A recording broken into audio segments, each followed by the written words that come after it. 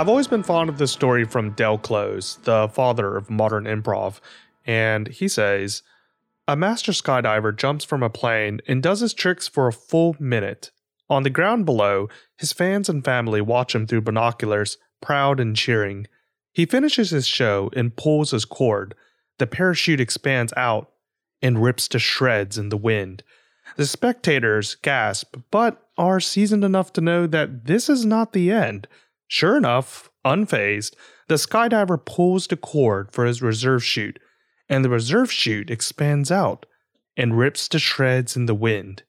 Now, on the ground below, everyone starts to cry. They know what he knows. There is nothing to be done, nothing that can help him now. There is only the earth rushing up to meet him, relentless and unforgiving, an impossible blur. A few moments pass, the crowd watching in sadness and horror. It's then that they see him right himself in the rushing wind, and for the rest of his fall, he continues doing his tricks and his stunts, the most beautiful spins and tucks and figures carved out of the rushing air, each more wonderful than the last, up, down, until the earth swallows him. We are, each of us, headed for that same earth. The question is whether we fall screaming in agony or we fall doing our tricks.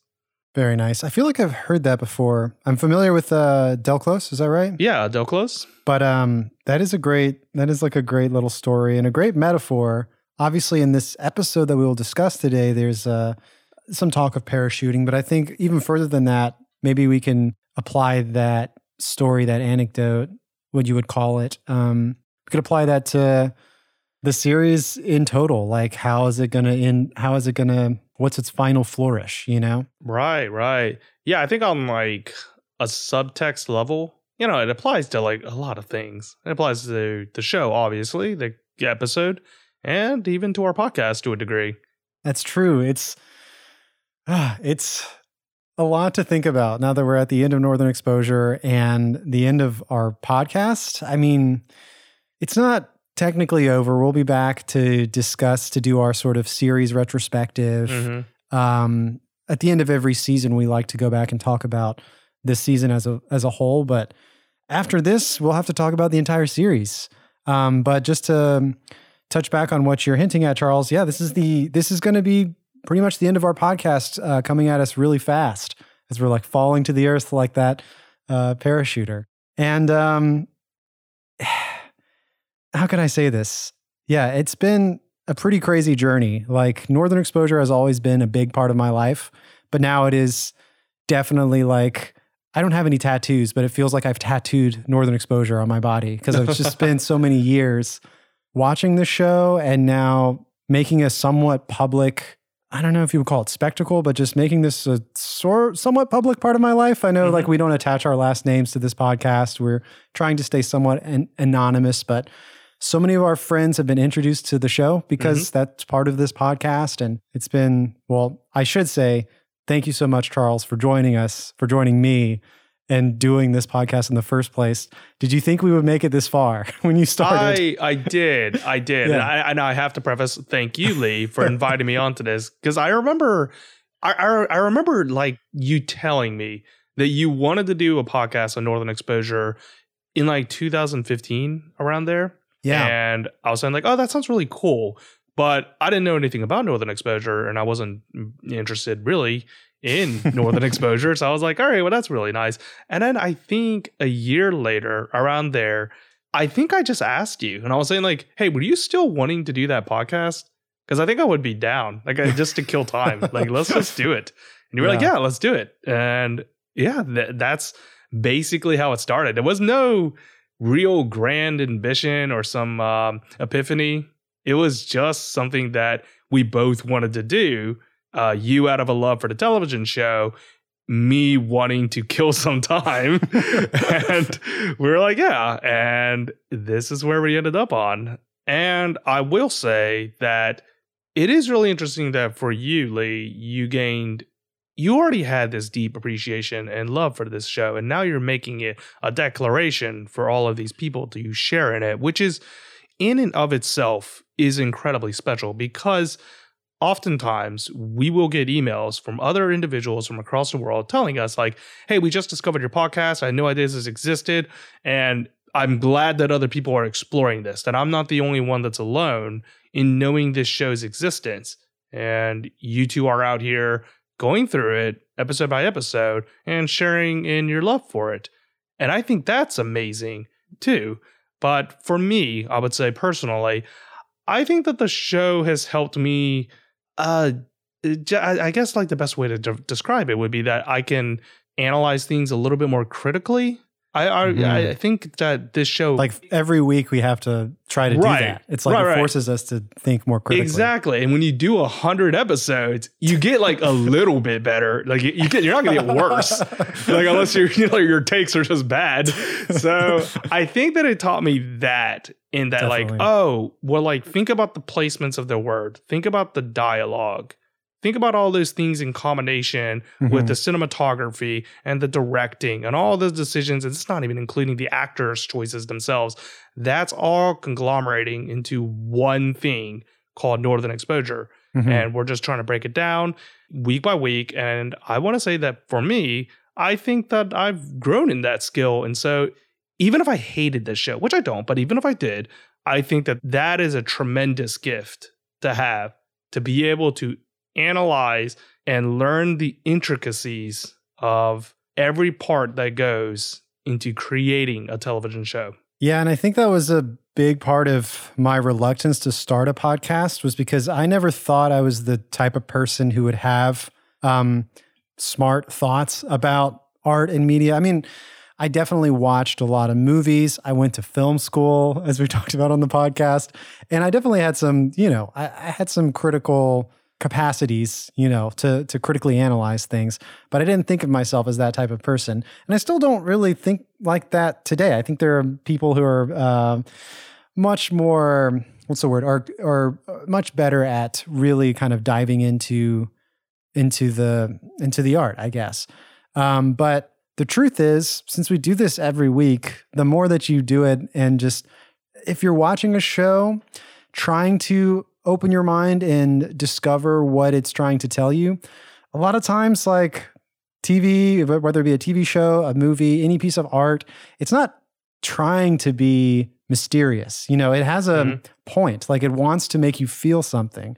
So just being open to it, I think, like I said, I don't think I'm the most perceptive person out there, but a lot of times the art just wants to speak to you. So if you're trying to look at it in a critical mindset, it will speak to you for sure. Yeah. I mean, that goes back to our mission statement where we said it in episode 1, where we wanted to overanalyze Northern Exposure. We wanted to be in the territory of being like, are we thinking a little bit too much on there?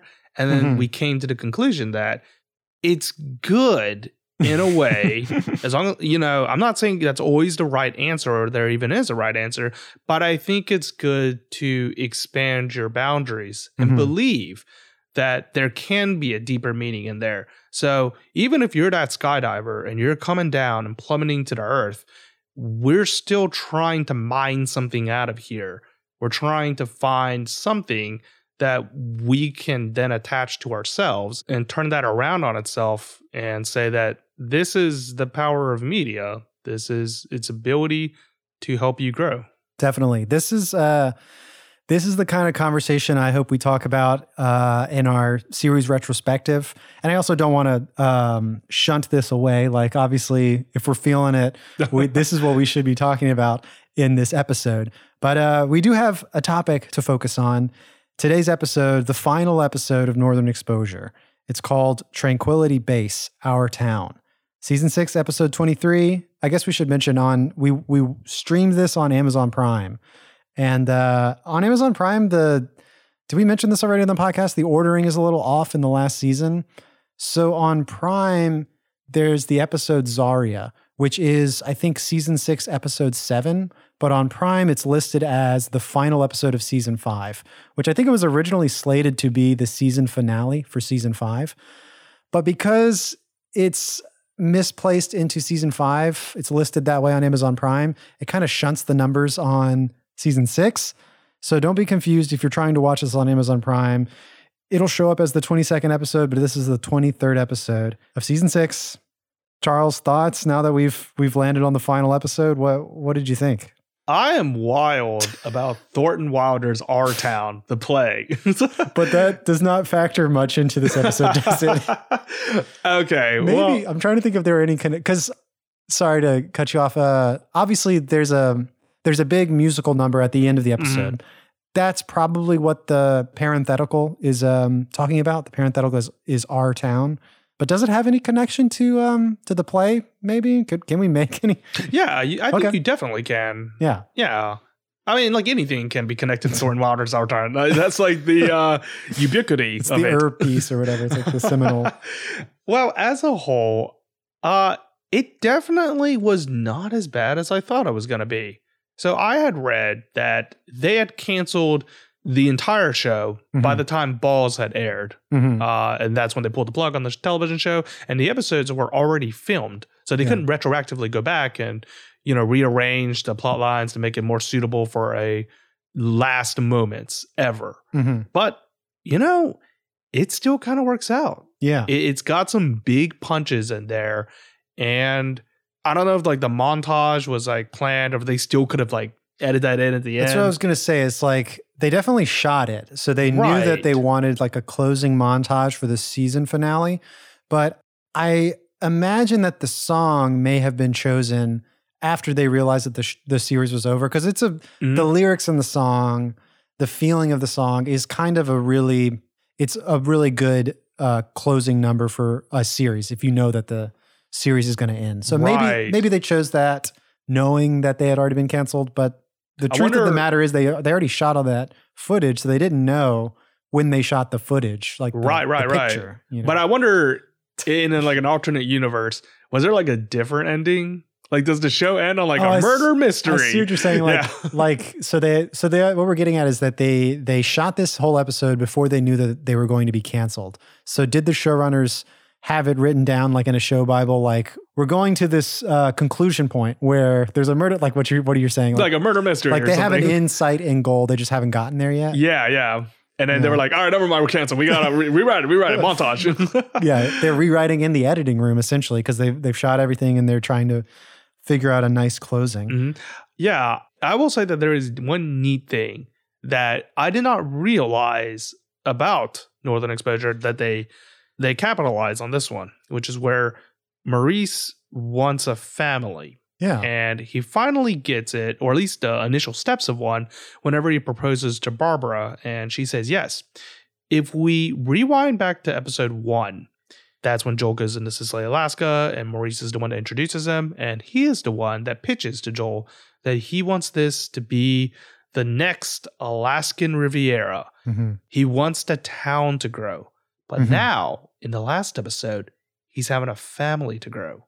And that is like his big arc difference. So instead of thinking about business booming, the economy is doing great for this little town of Sicily, he's saying, you know what? I'm going to take it more personal. I'm going to start a family. And that's the real growth. And I think that's kind of neat. I was like, oh, okay. I see what they're doing with Maurice here. Yeah, there's a moment in the episode where he tells someone that he says, I've accomplished all my other dreams. Like he went to he didn't go to the moon. He went to space, building Sicily into what it is today. He counts many successes in his life, but family was one thing he thought he never accomplished until the end of this episode where he begins, like you said, it's sort of the first stepping stones towards starting a family. Yeah. So I'll say that is its shining moment. Now, is the whole episode sunshines and rainbows? We'll get into it. But before we do, Lee, who are the writers and directors for this final episode? So once again, Tranquility Base, parentheses, Our Town, directed by Michael Fresco. And he's directed a lot of episodes, like a dozen or more of Northern Exposure. Some of my favorites, Dateline Sicily, Thanksgiving, Hello, I Love You, I Feel the Earth Move, Dinner at 7:30, Upriver, and of course today's episode. I mean, he's directed a few more as well that I didn't list. I was just trying to give you the short list of my favorites. The writers were Mitchell Burgess and Robin Green, and Jeff Melvoin. I think this is the first time that those three have written together, because it's usually Mitchell Burgess and Robin Green together. The air date, July 26, 1995. As we know, when the cancellation was announced, it was announced that the final episode would air on July 26th, 1995. And I mean, Charles, we watched this together. We're sitting in the same room. I kind of jotted down notes on a sort of like a legal pad. Normally, I'll be watching on my computer. I'll be typing away. I'll pause the episode, which we did. We paused the episode as we were watching to jot down a few notes. But we're pretty much kind of flying off the cuff on this one. I have my notes that we can follow in the legal pad. But basically what I'm proposing to you is I think we just move in chronological order with this episode. There are certain plot lines that we could separate, but this whole episode is almost like a bottle episode contained at Tranquility Base. Like everything happens at this resort. So I think we could go in order, unless you have any objections. No, let's go for that. So it begins with the introduction to this lodge. I don't think we get the name of it in the first scene, but we later learn that it's called Tranquility Base. But Maurice is bringing Barbara Szymanski to, I guess, this lodge that he had built out in some parcel of land that he has.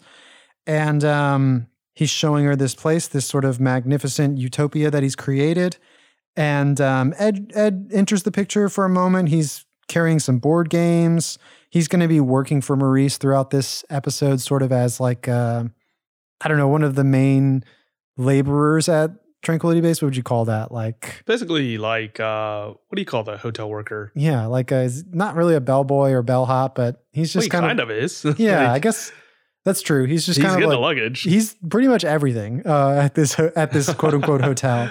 We understand that they're expecting guests, and if it's not clear here, it definitely becomes clear soon that a lot of the townsfolk from Sicily are coming to Tranquility Base for like a weekend stay or something like that. Mm-hmm. And before we really get into too much of the plot, something I was thinking about while watching the episode, just the idea of Tranquility Base. It seems like, especially from Phil and Michelle's perspective, it's like a sort of vacation. You know, it's like we're getting away from Sicily and we're having some R&R out in like, you know, away from the city, quote unquote, going out into the wilderness and sort of like a cabin experience. And to me, that always kind of felt like what Sicily was, right? It's like getting away from the hustle and bustle of the rest of the world. And we're slowing down. We're going to this quiet, quaint town. So what is the point of Tranquility Base? Is it to go even further? What is your feeling of Tranquility Base? Like, to me, it almost felt dreamlike in a way, or felt disconnected too. But what were you getting from it? It kind of felt exclusionary in some way. And I'm not all the town is there. It's only specific cast members. And not even all the people that went there are supposed to be there, like Hayden. He's supposed to leave. Yeah. Yeah. I think that it is kind of neat in that the button of the scene is that Maurice reveals to Ed that the ultimate purpose of this trip is that he wants to propose to Barbara Szymanski. So he wants to do it in a special place, specifically at a place where he wants to grow his family. Yeah. And I do think it's kind of unique in that he doesn't want to live in the heart of Sicily. Like his place is like a little bit away. Mm-hmm. Probably even further than his, because I always thought that Maurice lived a little further out from Sicily. And now Tranquility Base is even further away. Right. I mean, so far they have to take it like a truck. Mm-hmm. So it must be somewhat far away. The thing that confused me, though, is that I thought it was implied that they've actually been here before.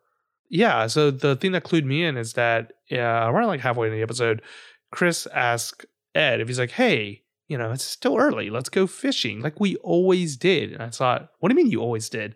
Like, you mean in other parties? Or like whenever we come to Tranquility Base? Yeah, that's interesting.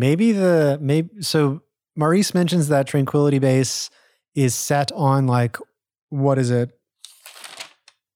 It's like virgin forest and mountain streams and glaciers. Yeah, some amount of, I wrote down the acreage, but 2,500? Yeah, I think that's right. An impressive amount of land.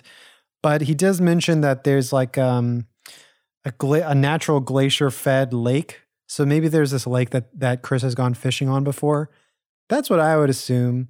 But yeah, you bring up an interesting point. Have they been to Tranquility Base before? I thought it seemed like in the first scene that they had just recently finished building it. Right. That's what gave me that impression. But also it's like, if you just finish this place, you're immediately starting to like host people there. Like I feel like how long has this place been standing? I don't know. Anyway, I don't know how important that is, but yeah. Any other overall thoughts of Tranquility Base? It's got a vole problem. Yeah. Barbara Szymanski like draws her Beretta, like her pistol, which I feel like, I know this is Alaska, but I feel like you can't just like shoot your police firearm unless like anytime you spend a bullet, that's got to be a big deal. Oh yeah, like 100%. And she's just like using it to. Well, we could also assume, because there's other scenes in this episode and in other episodes where they talk about all the guns they have, Maurice and Barbara Szymanski.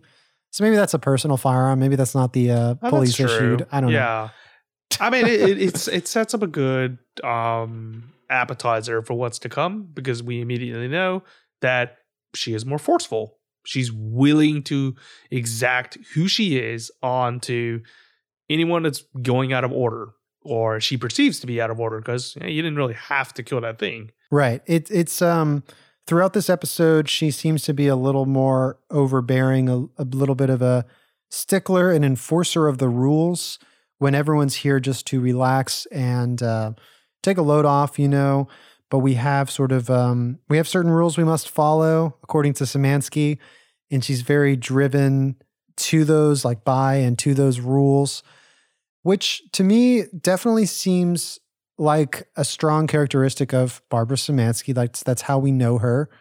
But I feel like the past few times that we've seen her, all of these episodes have sort of been, anytime that we see her recently, in my memory, it feels like she's sort of breaking away from that mold of like servant to the law, because we know that as her character, and it feels like she's always challenged to put her. She's put in positions where she, what's the word? I don't want to just say like she relaxes, but she can like sort of overlook her duties to know like when it is proper to police. It's like, what is important for me to enforce, I guess. Do you know what I'm saying? Like, like, it seems like she's already kind of gotten over the sort of hyper police mindset that she has. Well, I mean, they do make it a point to say that that's the thing, that's the quality that attracts Maurice to her, is that order must prevail mindset. So I can see why they're going back at it into this well and being like, all right, we're gonna just make sure she is very black and white. Yeah, that makes sense. Yeah, I'm complaining that it is very black and white. I feel like she's grown past it, but to the point of this episode, or I guess what they're getting at with the relationship, you're right. It's like that's something that Maurice, maybe he doesn't realize it, but that's what he really respects and loves in Szymanski. So to serve the episode, that's how she's portrayed and that's how she acts.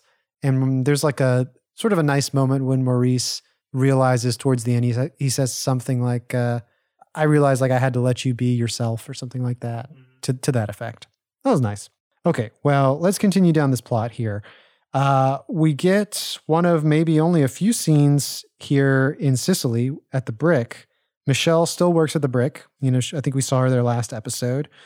And they've definitely patched up things. Phil and Michelle are back together, kind of smooching each other. I think they might even share a kiss in this scene. I could be wrong.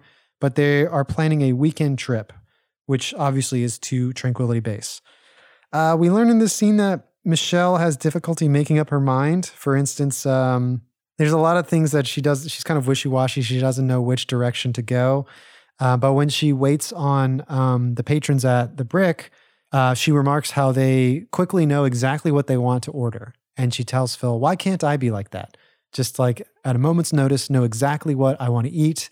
Right now, I feel like I have so much trouble just like making a decision. I have two thoughts on that. One is, I know we both seen it together, the film, When Harry Met Sally. And Sally is notorious for her menu ordering. Oh, yeah. You remember that? They do it numerous times in the film. She will always do some sort of like chef ordering and be like all right, substitution or something. Or right. It's like, I want to substitute the chicken for the beef. I want the sauce on the side. And if there's like light vinegar, then just do like no vinegar. But if there's ranch, then I want it to be this specific type of ranch. If it don't even have ranch at all, then let's just skip it altogether. Stuff like that. And then Harry always gives her like kind of a look. And it's finally Sally just says like, I know what I want. And, and that's just it. And then Harry goes, okay. And he like does that little famous Billy Crystal thing. The second thought that I had is that my father is like, when he orders at a restaurant, he is exactly like Michelle.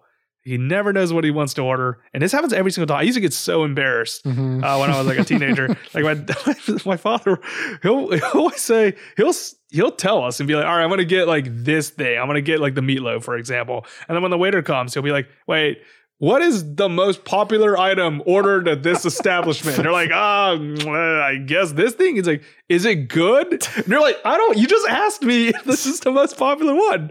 And he's like, no, I'm asking like if you like it personally when you eat at this restaurant.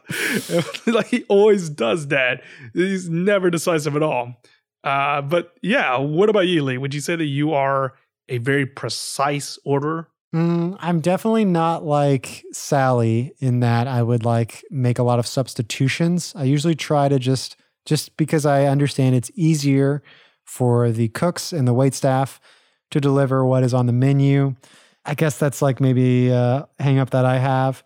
But I definitely understand the anxiety of wanting everything on the menu. It all looks so good. How do I choose? Oftentimes it's like, you want to order one thing and then you find out that another person at your table, like one of your friends, your partner, is going to order the same thing. It's like, oh, we shouldn't order the same thing. Like, right. But if it's what you want, you'll probably be upset if you don't order it. Even if it's just the same as what everyone else is getting. I've definitely been in that situation as well, where it's like, oh, I always get spaghetti or something. Like, why am I need to switch it up. I get something new. And it was nice. I'm glad that I expanded my horizons, but I wanted the spaghetti. Like I should have got the, I don't think I learned that you could do substitution until I was like in college. Like I don't know. I was just always really polite and my family never did substitution. But I think I went to like one place with a friend and he was like, hey, instead of the coleslaw, can you just give me like an extra slice of toast? I was like, you can do that? Like you can, that's allowed? Yeah, sometimes substitutions are important. I guess I'm assuming you're talking about Raising Cane's, yes, which is a Louisiana chain, but it's nationwide now. But yeah, I always do substitute the coleslaw. I like coleslaw. I just don't really like not the Raising cane Cane's. slaw. Anyway, okay, let's continue through this story here. There's a couple little notes I might as well touch on. Maurice and Ed are getting everything ready for their guests to arrive. I like that Maurice has lemon drops, like it just in little dishes around. What is a lemon drop? I thought a lemon drop was like that, like hard sucker candy. Yeah, it's what it looks like he has on his tables. He has that on a plate? He has it in dishes. Yeah, he's like make sure all the lemon drop dishes are refilled. I think. Oh, like it's still in its wrapper, and he just put them into like a. No, I think they're just like straight up little. He just like Wait, you know those lemon heads? Do you know those boxes? Yeah. I think he just opened those boxes and dumped them into a dish. Why would you do that? It's candy. It's delicious. But why would you dump it into? You keep it in the bag. No, it's fancy. You put it in your dishes. You're serving candy. It's already not fancy. Maurice likes to have it his way at Tranquility Base. Barbara has a new dress that she got at the Target spring sale, she says. We didn't mention, but yeah, we know that Maurice wants to propose to Barbara Szymanski, and he told Ed this. So Ed is like, throughout the episode, is going to continually bump into Maurice and be like, have you asked her yet? Have you popped the question? He's about to do it in this scene, it seems like, because he's like, Barbara, before our guests get here, I just wanted to tell you something. And then Ed rushes in and he's like, they're here. I can hear them outside. And we mentioned already, everyone's arriving by this truck. Hayden Keyes is driving like an army. What would you even call that? Like an army truck? It's like one of those things that like pulls up into Normandy. Like one of those, which kind of fits because that's with Rabbi. It's Rabbi Shmuley. Yeah. Interesting. Wait, is it Rabbi Shmuley or did I just Shulman? Shulman. Yeah, that's a 30 Rock character. I'm sorry.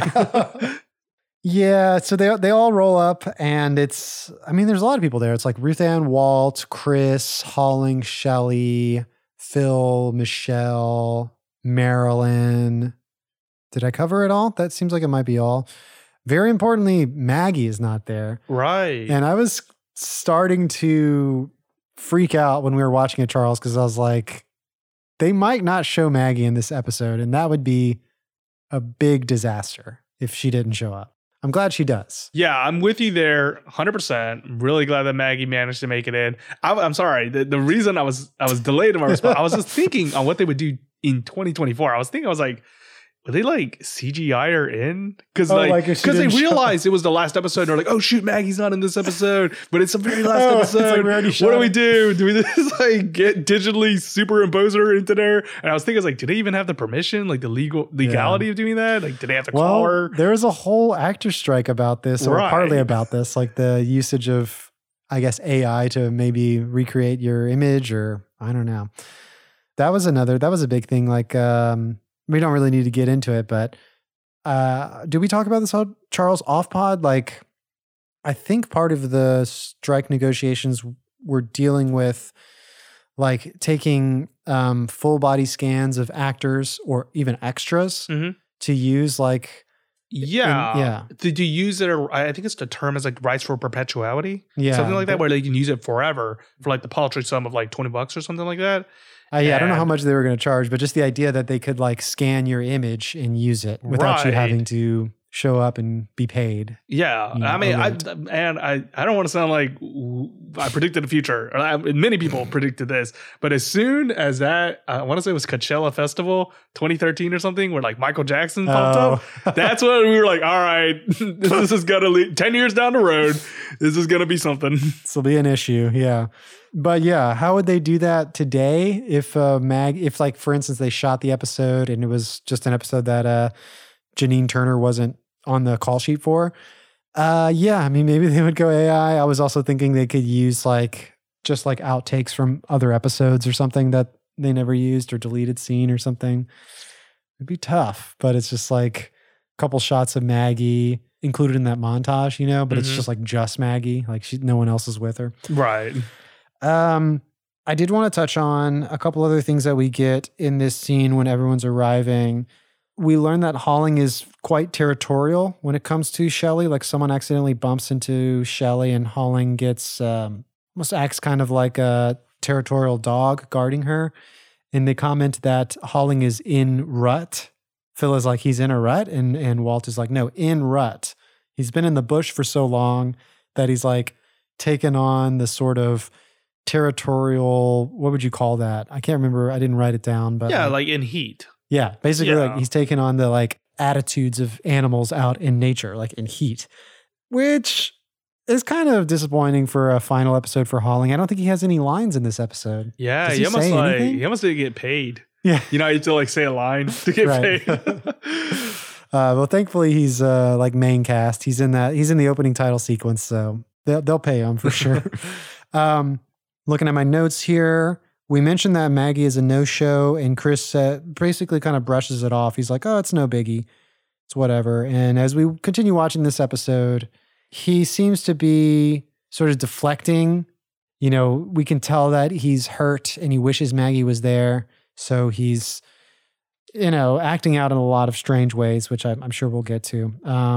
Apparently there's a lot of events planned for this weekend or whatever, this stay at Tranquility Base. There's going to be like a nature walk, a wildflower pressing, a geology lecture. Ruth Ann hosts a morel hunting, like sort of class or something.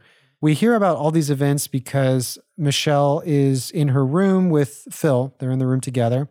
And she's trying to decide what sort of activities they should do. Oh, well, we hear about it because of a brochure that they made. Ed passes it out to everybody at the, I want to say it's like their lunch buffet. That's what they got going on in the beginning when they come into the place. And I don't know, just like the thought of having to produce a brochure for this, it's like insane. It's spared no expense, as they say in Jurassic Park. It's like he really went out of his way to make this a big... That's never a good example to use. Like, how did that film end? Yeah. Thankfully, no one dies at Tranquility Base. I guess Michelle comes close. She like trips. She's the closest to Oh dying. yeah, she's the closest fatality right there. But yeah, if we get past that, yeah, they're in their room, and this is where we get their first fight between Phil and Michelle, because Michelle is stuck. She's saying like, "Oh, do I go on the nature hike or the flower pressing?" And Phil was saying like, "All right, well, let's just do the nature hike." Oh, well, okay, never mind. You changed your mind. Let's do the flower pressing. Okay, well, why don't you do the flower pressing and I'll go the nature hike? And then Michelle snaps and says like, "You know what? I'll just go either like in the closet or even better, I'll just hide under the rug. That way, we can just do the things that you want." Yeah, and Ed is in this room. I forget why. He's probably like delivering some blankets. He gives them the complimentary fruit basket and extra blankets. Which is kind of weird because it's kind of, I don't know, like that's not like their blankets to keep. It's just extra, like they didn't ask for it. In case it gets cold, maybe. I don't know. But yeah. Tranquility Base just launched. Maybe they haven't figured out the heating exactly yet. But yeah, Ed is in there. And so he's overhearing this squabble. And like it does get a little nasty. Like it's not terrible, but yeah, they have a little fight. And Ed just has to act polite and as if he's like, I'm not here, like he doesn't hear it, and he, gets himself out of there as quick as possible. Quickly going through here, we also learn later Ruth Ann comes to Maurice to consult with him. She explains that Barbara Szymanski confiscated Walt's whittling knife. Walt is just like whittling away at some wood, and Barbara Szymanski jumped on him and I guess confiscated it because it is sorry, checking my notes. It's a Class C felony. Carrying a year in jail is what she says. But I mean, is it like a type of knife or? Well, I've heard that it's illegal to have knives of a certain, if it's less than a certain length. You know how like you can't carry knives on an airplane, stuff like that. So there is it is illegal to have knives that are shorter than a certain length. Everyone has pocket knives and Leathermans. So that's one of those laws. Hunting knives? Those are huge. Yeah, but those are large enough to where it's the reasoning is because like you can have concealed weapons. Okay. That's why if it's small enough, it is technically illegal. But it's one of those laws that like everyone has like a pocket knife, so it's not. Well, I know if you got like a butterfly knife, that's a big no-no. Yeah. Those are super illegal for some reason, like switchblades. There's definitely reasons for it, but a whittling knife, I think no one's freaking out about, but this just goes to underline Barbara Szymanski's dedication to the law and order. There's also a line in there where Ruth says, he got this in Italy. He's a war hero. And it is kind of like we get this a lot in this episode. Mm-hmm. War. Right. Or at least World War II. Do you have any ideas of how that might connect? Over analysis, I think that and this is like a boomer take too. Hey, I'm sorry. This is like, I guess it's because like in World War II, it was one of those few wars where it was a very definitive good and a very definitive bad. Yeah. So there was no decision to be made. They were like, all right, we have to stop the axis of evil. Like we're definitely going there. We are the good people. We're going to put an end to this. There's no gray area. There is no pontificating about the greater schemes of things.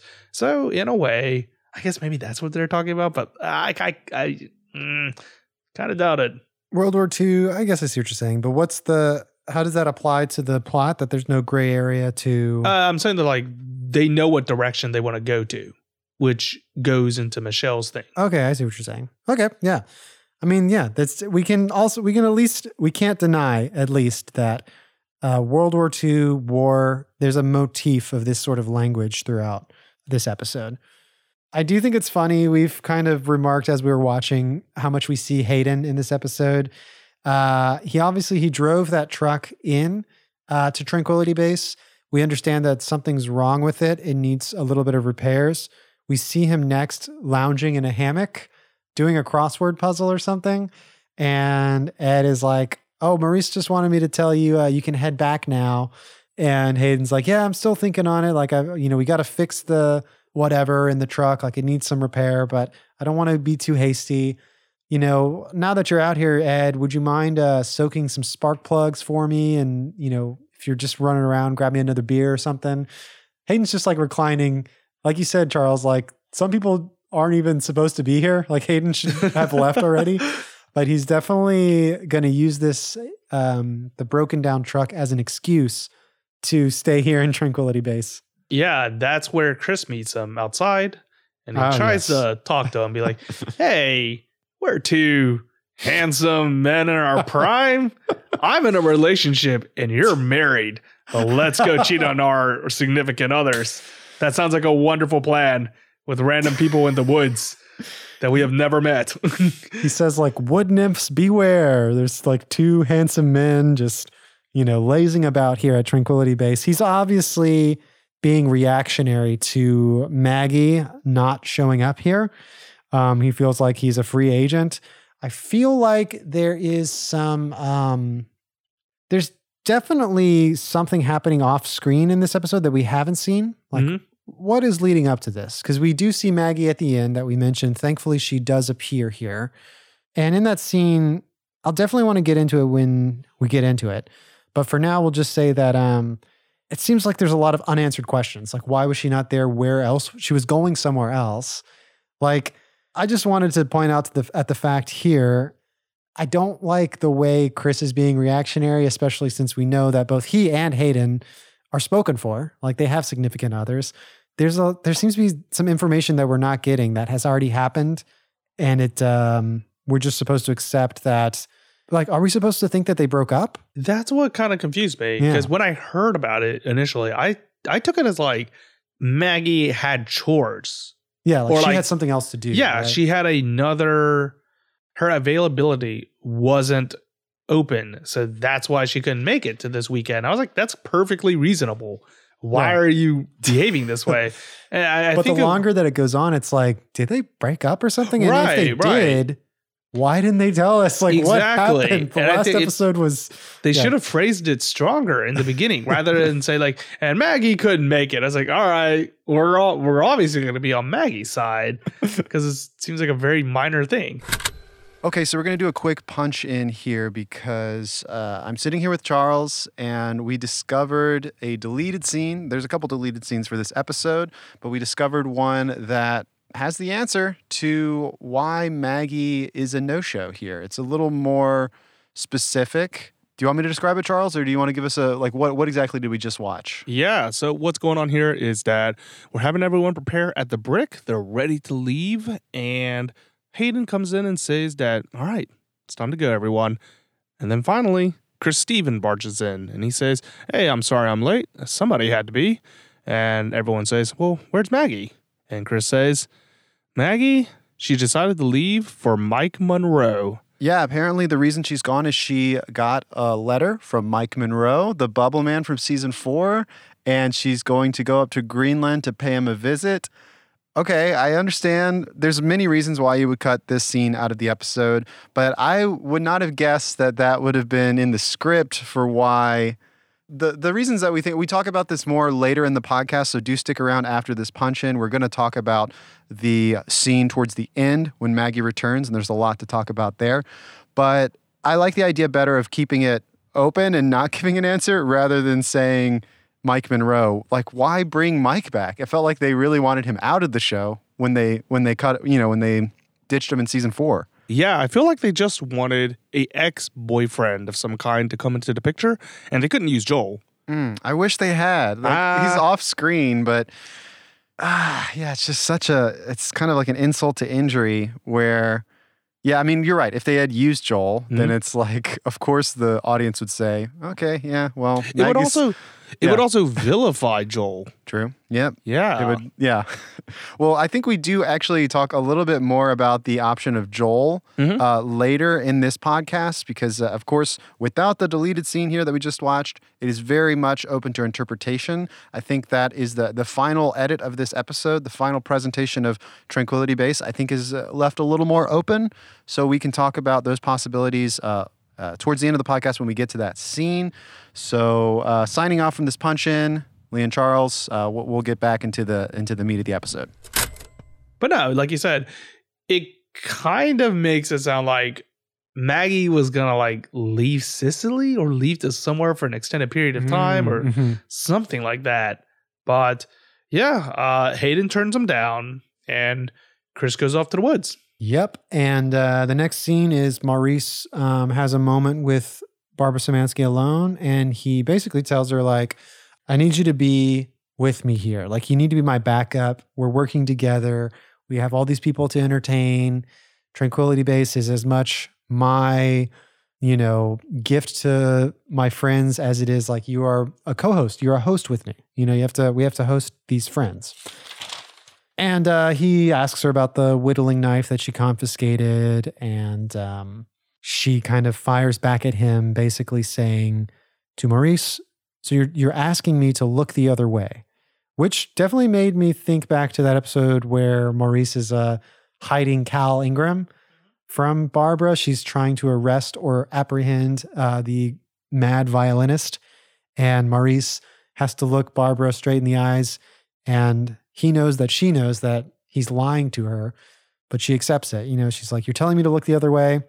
If that's how you want to play this, then that's how we're going to play this. And now we're reminded of that again, where this seems like a much lesser infraction, but it's all the same to Szymanski. This is definitely part of herself that she doesn't want to let go of.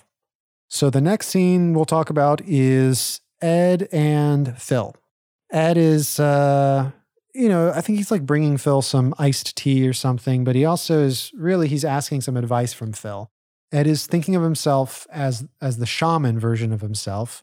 And he mentions how he always heard from Leonard that involving yourself in others' like personal drama can be seen as a little rude. It can be offensive to some. So Ed himself doesn't really know how far he's supposed to, quote unquote, intrude into other people's problems. But, he is also a shaman, a healer. So it's like that's part of his job is to help others. So he's basically kind of asking Phil what he would do in his situation. And Phil says basically, if it's coming from a good place, I think people will understand and it will mean a lot to them. So Ed is basically like, okay, well, the problem that I noticed was between you and Michelle. Like, I've got to be upfront with you about it. And he recommends basically, he explains to Phil, like, the problem with Michelle is obviously she can't make up her mind. Phil is explaining that to Ed as well.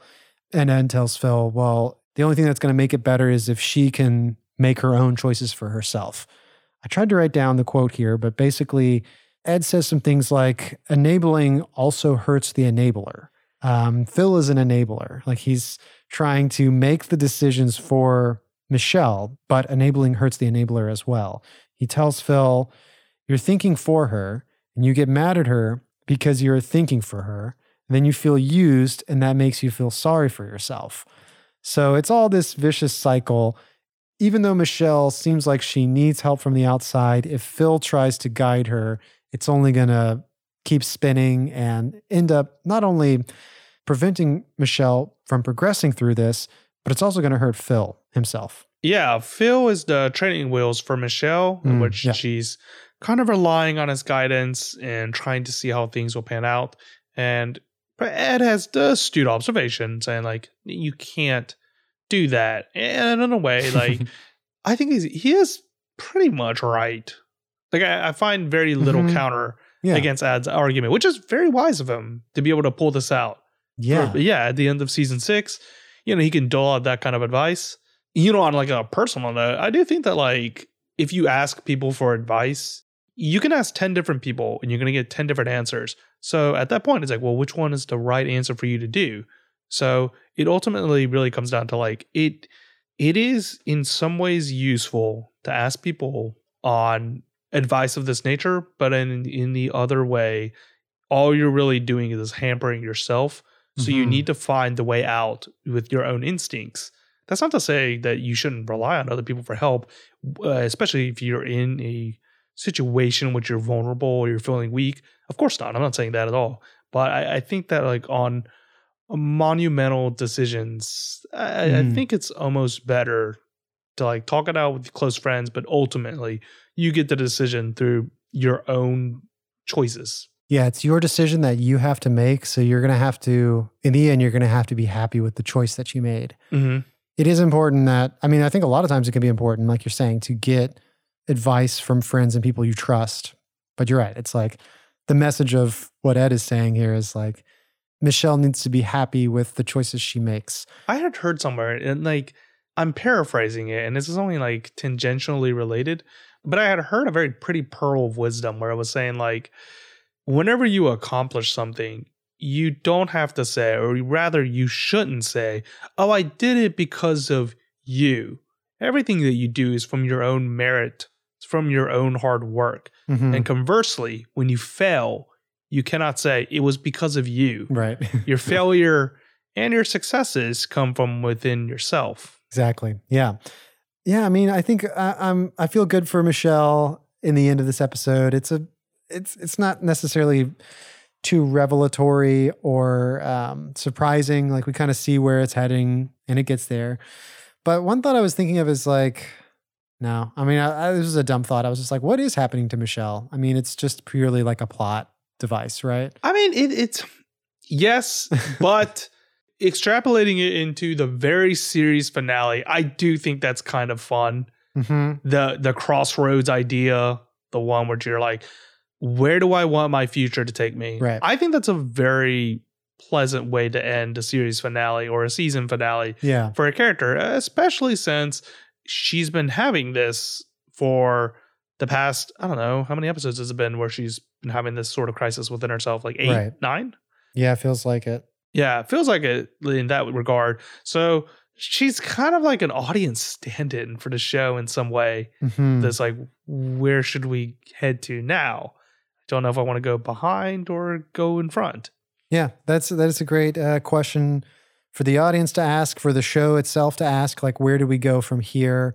I think it works better as a season finale than a series finale, because the series finale it demands finality, not like which direction should we go, but knowing like where is the end. Oh, I see what you mean. But again, they didn't know that this episode would be the final episode. But it is I do like it as a closing for a season. Okay, let's keep moving here. Michelle is alone in nature, and I don't think she notices it, but we see someone parachuting, and then this person lands and gets kind of like trapped in a tree just above her. Yeah. It's Rabbi Shulman. Go ahead, sorry. Yeah, I was going to say, that shot is like a hard cut. Uh-huh. And I thought it was just like a random imagery just to have that imagery. Like that art house type of film. Seeing the parachuter in the sky. Yeah, and I was like, I didn't know that you were gonna go this avant-garde. Yeah. So, and it turned out it was real. It was like actual footage of Rabbi. So I was like, oh, okay, that makes more sense. So Rabbi Shulman comes down, he's in a suit, lands totally in front of her on the trees, and he gets himself out and introduces himself to her. And at first I didn't realize that was the same character. Yeah, as that we love. Fish Story. Mm-hmm. Yeah. I'm trying to think of what else. He was in Yiddish for Uncle. Was he in Kaddish for Uncle Manny? Was he in that? I think maybe so. Because he says he materializes in Joel's room. There's the one that was like a Christmas Carol. Do you remember that one? Oh, yeah. That's what I'm thinking of. That's the one you're thinking of. I can't remember the title of it, but there's like a Christmas Carol-esque episode. We had a Moose Chick on for that episode. Right.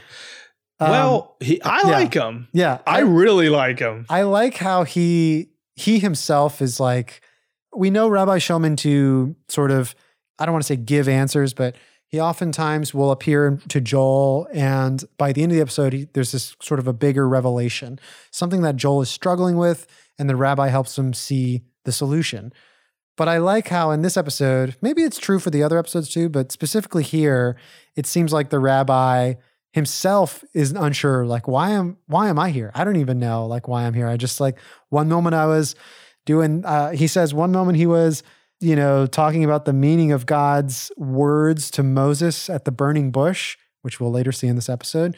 And then the next moment he's like parachuting, So I like that as much of sort of a quandary of the soul that Michelle is having. She's like trying to figure out what she needs to do. Rabbi's going to be there to help her, but he himself also has this big question. He's like, what am I doing here? Because Joel's not here. He says, where's Joel? He's like, I normally show up whenever Joel has a problem. I do think it's kind of nice that they shout out Joel's name at the I love very that. last episode. Yeah. For a split second, it gave me hope. That Joel's coming back. I was like, oh man, this is going to be amazing. That's true. That is a little mean that they tease you with that, but it is, I do like that they mention him. He says, I must be here to find Joel. Where is he? And Michelle says, like, he went back to New York. And so he asks, why am I here then? Michelle is not Jewish. She's Catholic. She's Polish, she mentions.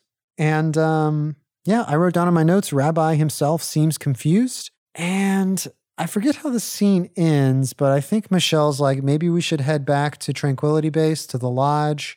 And the rabbi says something like, decisions. And then like when Michelle turns to him, he's gone. Like he's not there anymore. Yeah. Which is interesting. Yeah. I was like, why? Yeah, I don't know. Why does he disappear? I guess it doesn't really matter. He appears again later, but I mean, I guess since it's just on my mind, why does he disappear there? Like, I know why, because she ends up being in scenes with other characters. Mm-hmm. So she's not ready to fully go find the burning bush later. That's a whole different scene. But it just seems weird that Rabbi's there and then disappears. I guess he does that in the sort of Christmas Carol episode, right? He appears to Joel and then he disappears and he comes back. I think your first explanation is the most likely one. Mm-hmm. The writers are like, well, what's he going to do whenever Michelle goes with the other characters? So like, let's just have him just disappear right here at the end of Act 1. He'll come back. He'll zoom back in. He's just like a figment of her imagination. It doesn't matter. Yeah. But is he a figment of her imagination? I guess that's the only answer. I mean, there's a magical realism idea that he's really there, but he's also not there. Yeah. I think that's the most healthy way to look at it. Rather than to believe that she has a mental illness.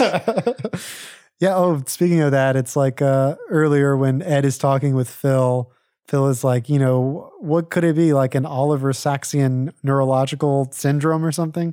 I like the reference to Oliver Sacks. Okay. There are multiple scenes where people walk past Shelley and Hollings, the door to their room, and I think we might hear some grunting. We certainly hear some like bed spring squeaking. I think they're just supposed to be banging this whole time, nonstop. Like Ed will drop off food to their door. Yeah, and Holling opens it and just grabs like the whole chicken. Yeah, like the Cornish hen. He just grabs that. And just shuts the door. Yeah, we don't see him. We get a moment where Marilyn is looking for another pillow. I guess like rather than ask for another pillow, she just goes to sort of a dresser in the hallway and starts to pick out another pillow. It seems like Szymanski is going to come in and lay down the law, and Maurice swoops in and says, oh, if Marilyn needs another pillow, let her have one. We got to accommodate our guests. And Szymanski explains like, that's exactly what I was doing. Like, you don't need to hover over me. I was just trying to help her. However, she does. The end of the scene is like, I was going to do that, even though I have my own reservations, because if everyone asks for a new pillow and we let everyone get a new pillow, then everyone's going to be running around doing whatever they want here. Like there's going to be no order. So it's hard to say. It seems like Szymanski was trying to do the right thing by Maurice, but she's also still beholden to her own ideals. Like, I'm going to do it to make Maurice happy, but I know that it's wrong to let Marilyn take another pillow. Okay. This is just more exacerbated in the next scene where everyone's playing charades and Michelle is, I don't know what you call it, but she's the person like doing the miming, like doing the charades. Mm-hmm. And she's trying to get them to guess bridges of Madison County. And it's getting really close. They're starting to fit it together. And right before she kind of gets the final clues in, she lets out a sort of buh, like she says, kind of lets out this B syllable. And Szymanski notices that. Like we get a shot of Szymanski seeing that, noticing that Michelle sort of made a sound, which is against the rules, I believe, of charades. Like you can't say any words. Mm-hmm. Probably shouldn't make any sounds. I forget. I think it's maybe Hayden. Someone guesses it correctly, but Szymanski quickly is like, nah, that's against the rules. She clearly said a sound, And no one really cares that much. Everyone leaves to go. I think Maurice had told Ed to put out some pastries and coffee, yeah. Which is like, I never understand that. Like, yeah, that's a common thing to set out after like dinner and stuff is like right. coffee, but like, how? If I drink coffee at 6, I'm screwed. Some people tell me it's like, oh, I can't drink coffee to stay up. Coffee makes me go to sleep. And I'm like, that is a lie. That's like biologically a lie. Are you not a human being? Do your chemicals react differently to different like responses? I can definitely understand the sort of cozy warmth of a cup of coffee. If it's decaf, yeah. Yeah, if it's decaf for sure. And that's probably what he's serving, I would assume, but maybe not. But yeah, there's definitely some chemical process that happens. I can feel it coursing through my blood when I've had enough coffee. It's like I cannot sleep. But I don't know. I mean, people know what I'm not. Who am I to say that they are wrong if there's like, I drink a cup of coffee and it puts me to sleep? But there are definitely scientific studies that show that caffeine keeps you awake. It's a stimulant. Right. But I will say, it is a pretty great feeling to have coffee at 6 o'clock after dinner. That is really fantastic. It's just exactly what you need after dinner. Yeah, that's a great feeling. But anyway, they don't care about Barbara Szymanski. And then she continues to press the issue, which Maurice tries to fight her back on. And eventually she gets into a physical altercation and punches Maurice. Yeah, she shoves him and then she punches him. I forget what she says. I should have wrote it down, but I think she basically says like, you can't tell me what to do. Like, stop telling me how to act and how to feel about this. Like, I know that Michelle cheated, whether or not she meant to cheat. That's not supposed to be allowed in charades. It's hard to say if the team guessed, they were able to guess Bridges of Madison County because of that "buh" sound, but it is against the rules. Whether or not that happened, it's a foul. I don't know. Is it foul? I was going to say, what's it? Foul play? What's the word? I think it's like foul. I think that's what she says. Does she not? But anyway, things are not going great with Maurice and Szymanski. She does punch him straight in the face.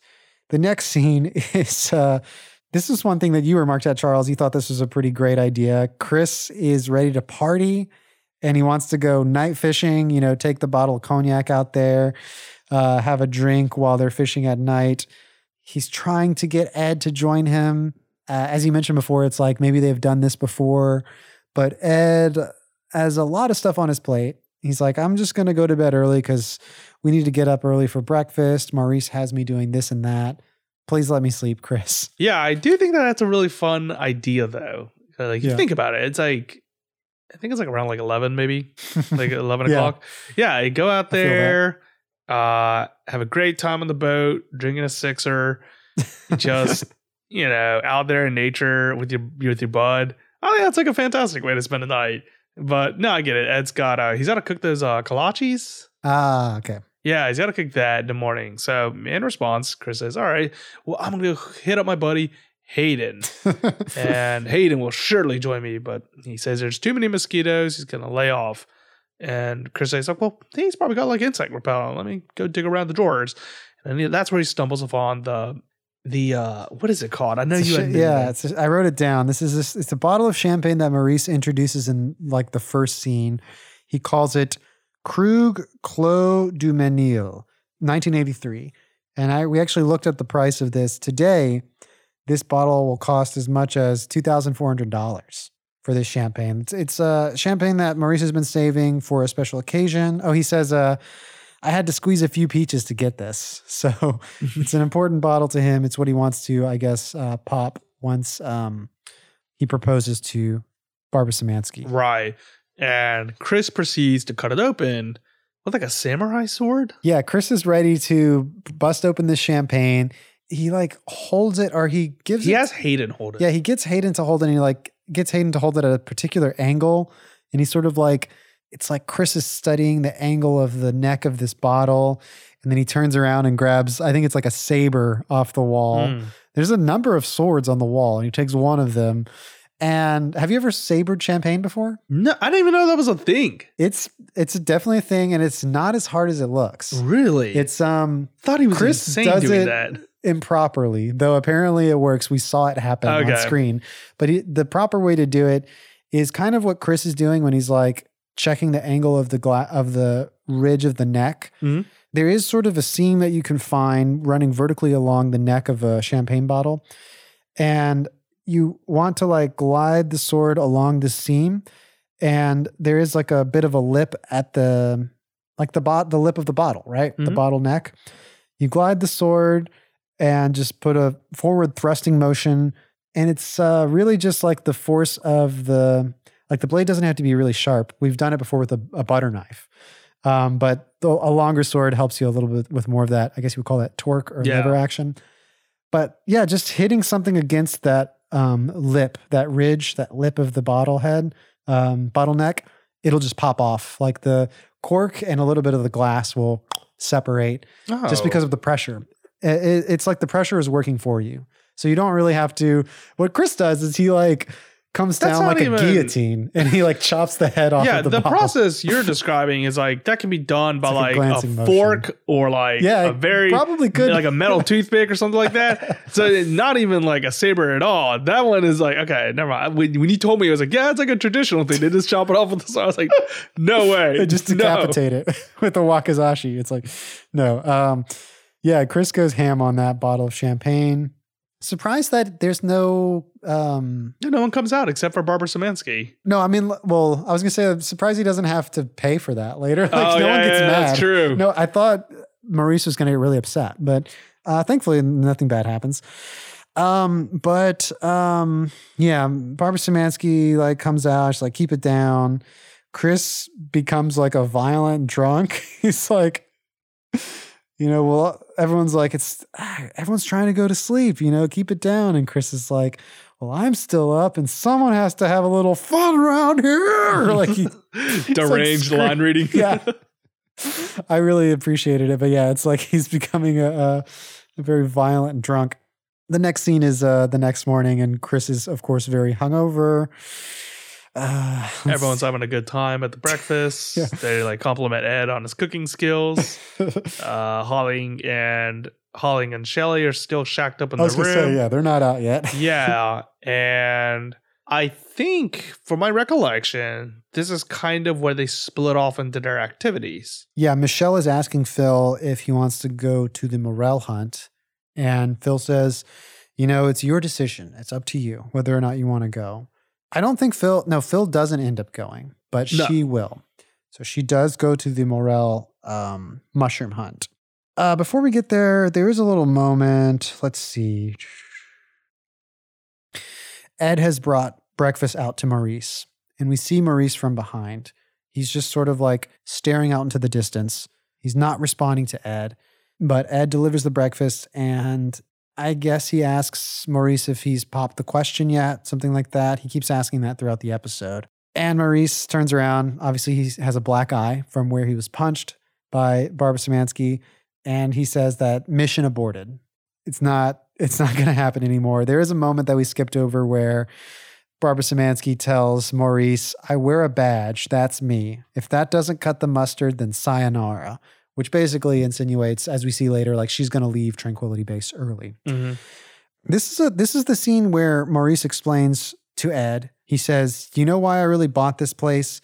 Essentially, he says he wanted a family compound. He relates it to JFK, I think, Hyannis Port, which I'm not sure exactly what that is, but it sounds like a family compound that Maurice is imagining, where the children are raised and the family gathers and also business is conducted, like just sort of a headquarters of sorts for Maurice, not only for his business, but for the family venture. And I think I mentioned before, it's like Maurice, it might be in this scene where he says like he had already accomplished all of his other dreams, but he never got to, accomplish the dream of a family that he had. Right.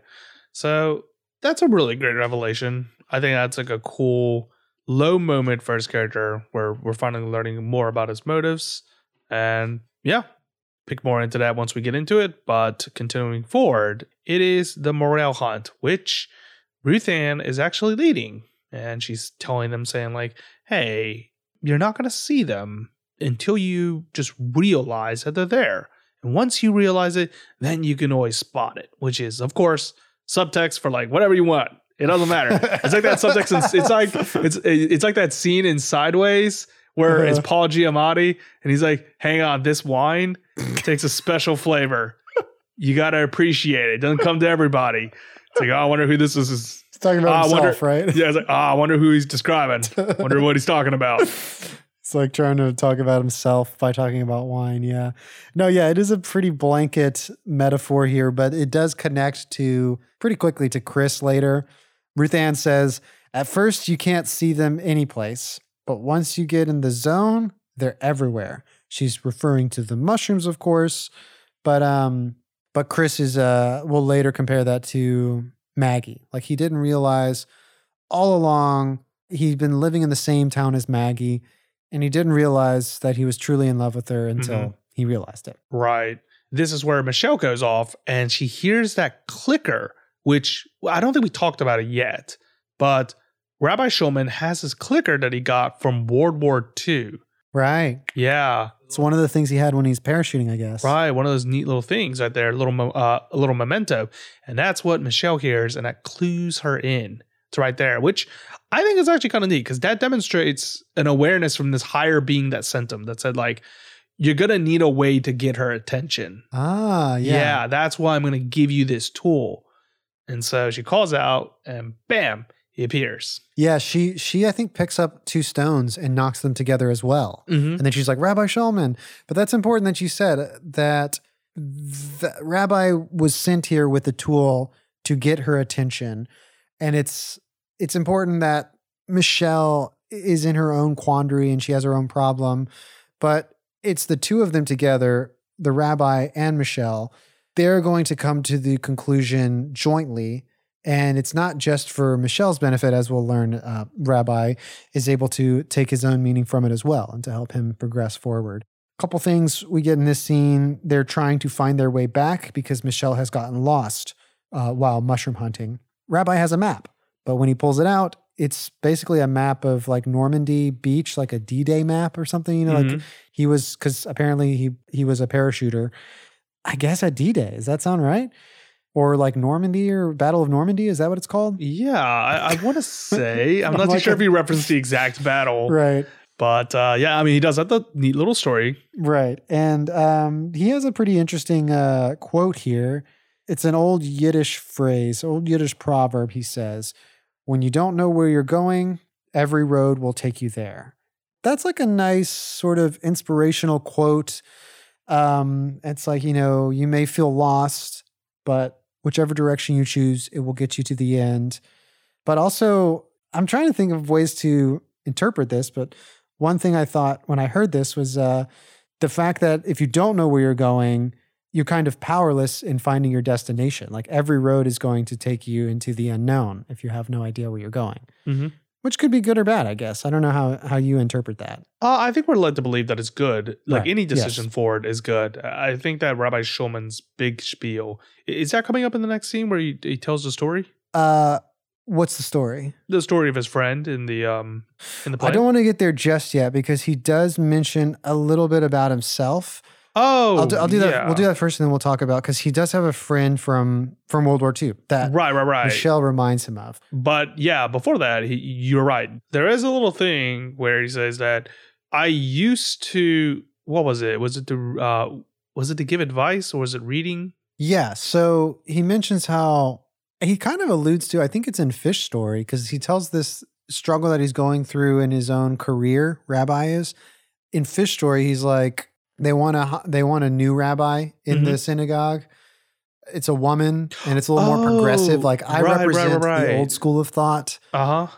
He brings that up, and he also says how he's taken a new direction in his, I'm calling it career, but in his maybe in his spirituality. You know, he's being less of a rabbi leading his congregation, and he's going deeper into study. Yeah, he wants to kind of kick back, just chill with meditation and thought.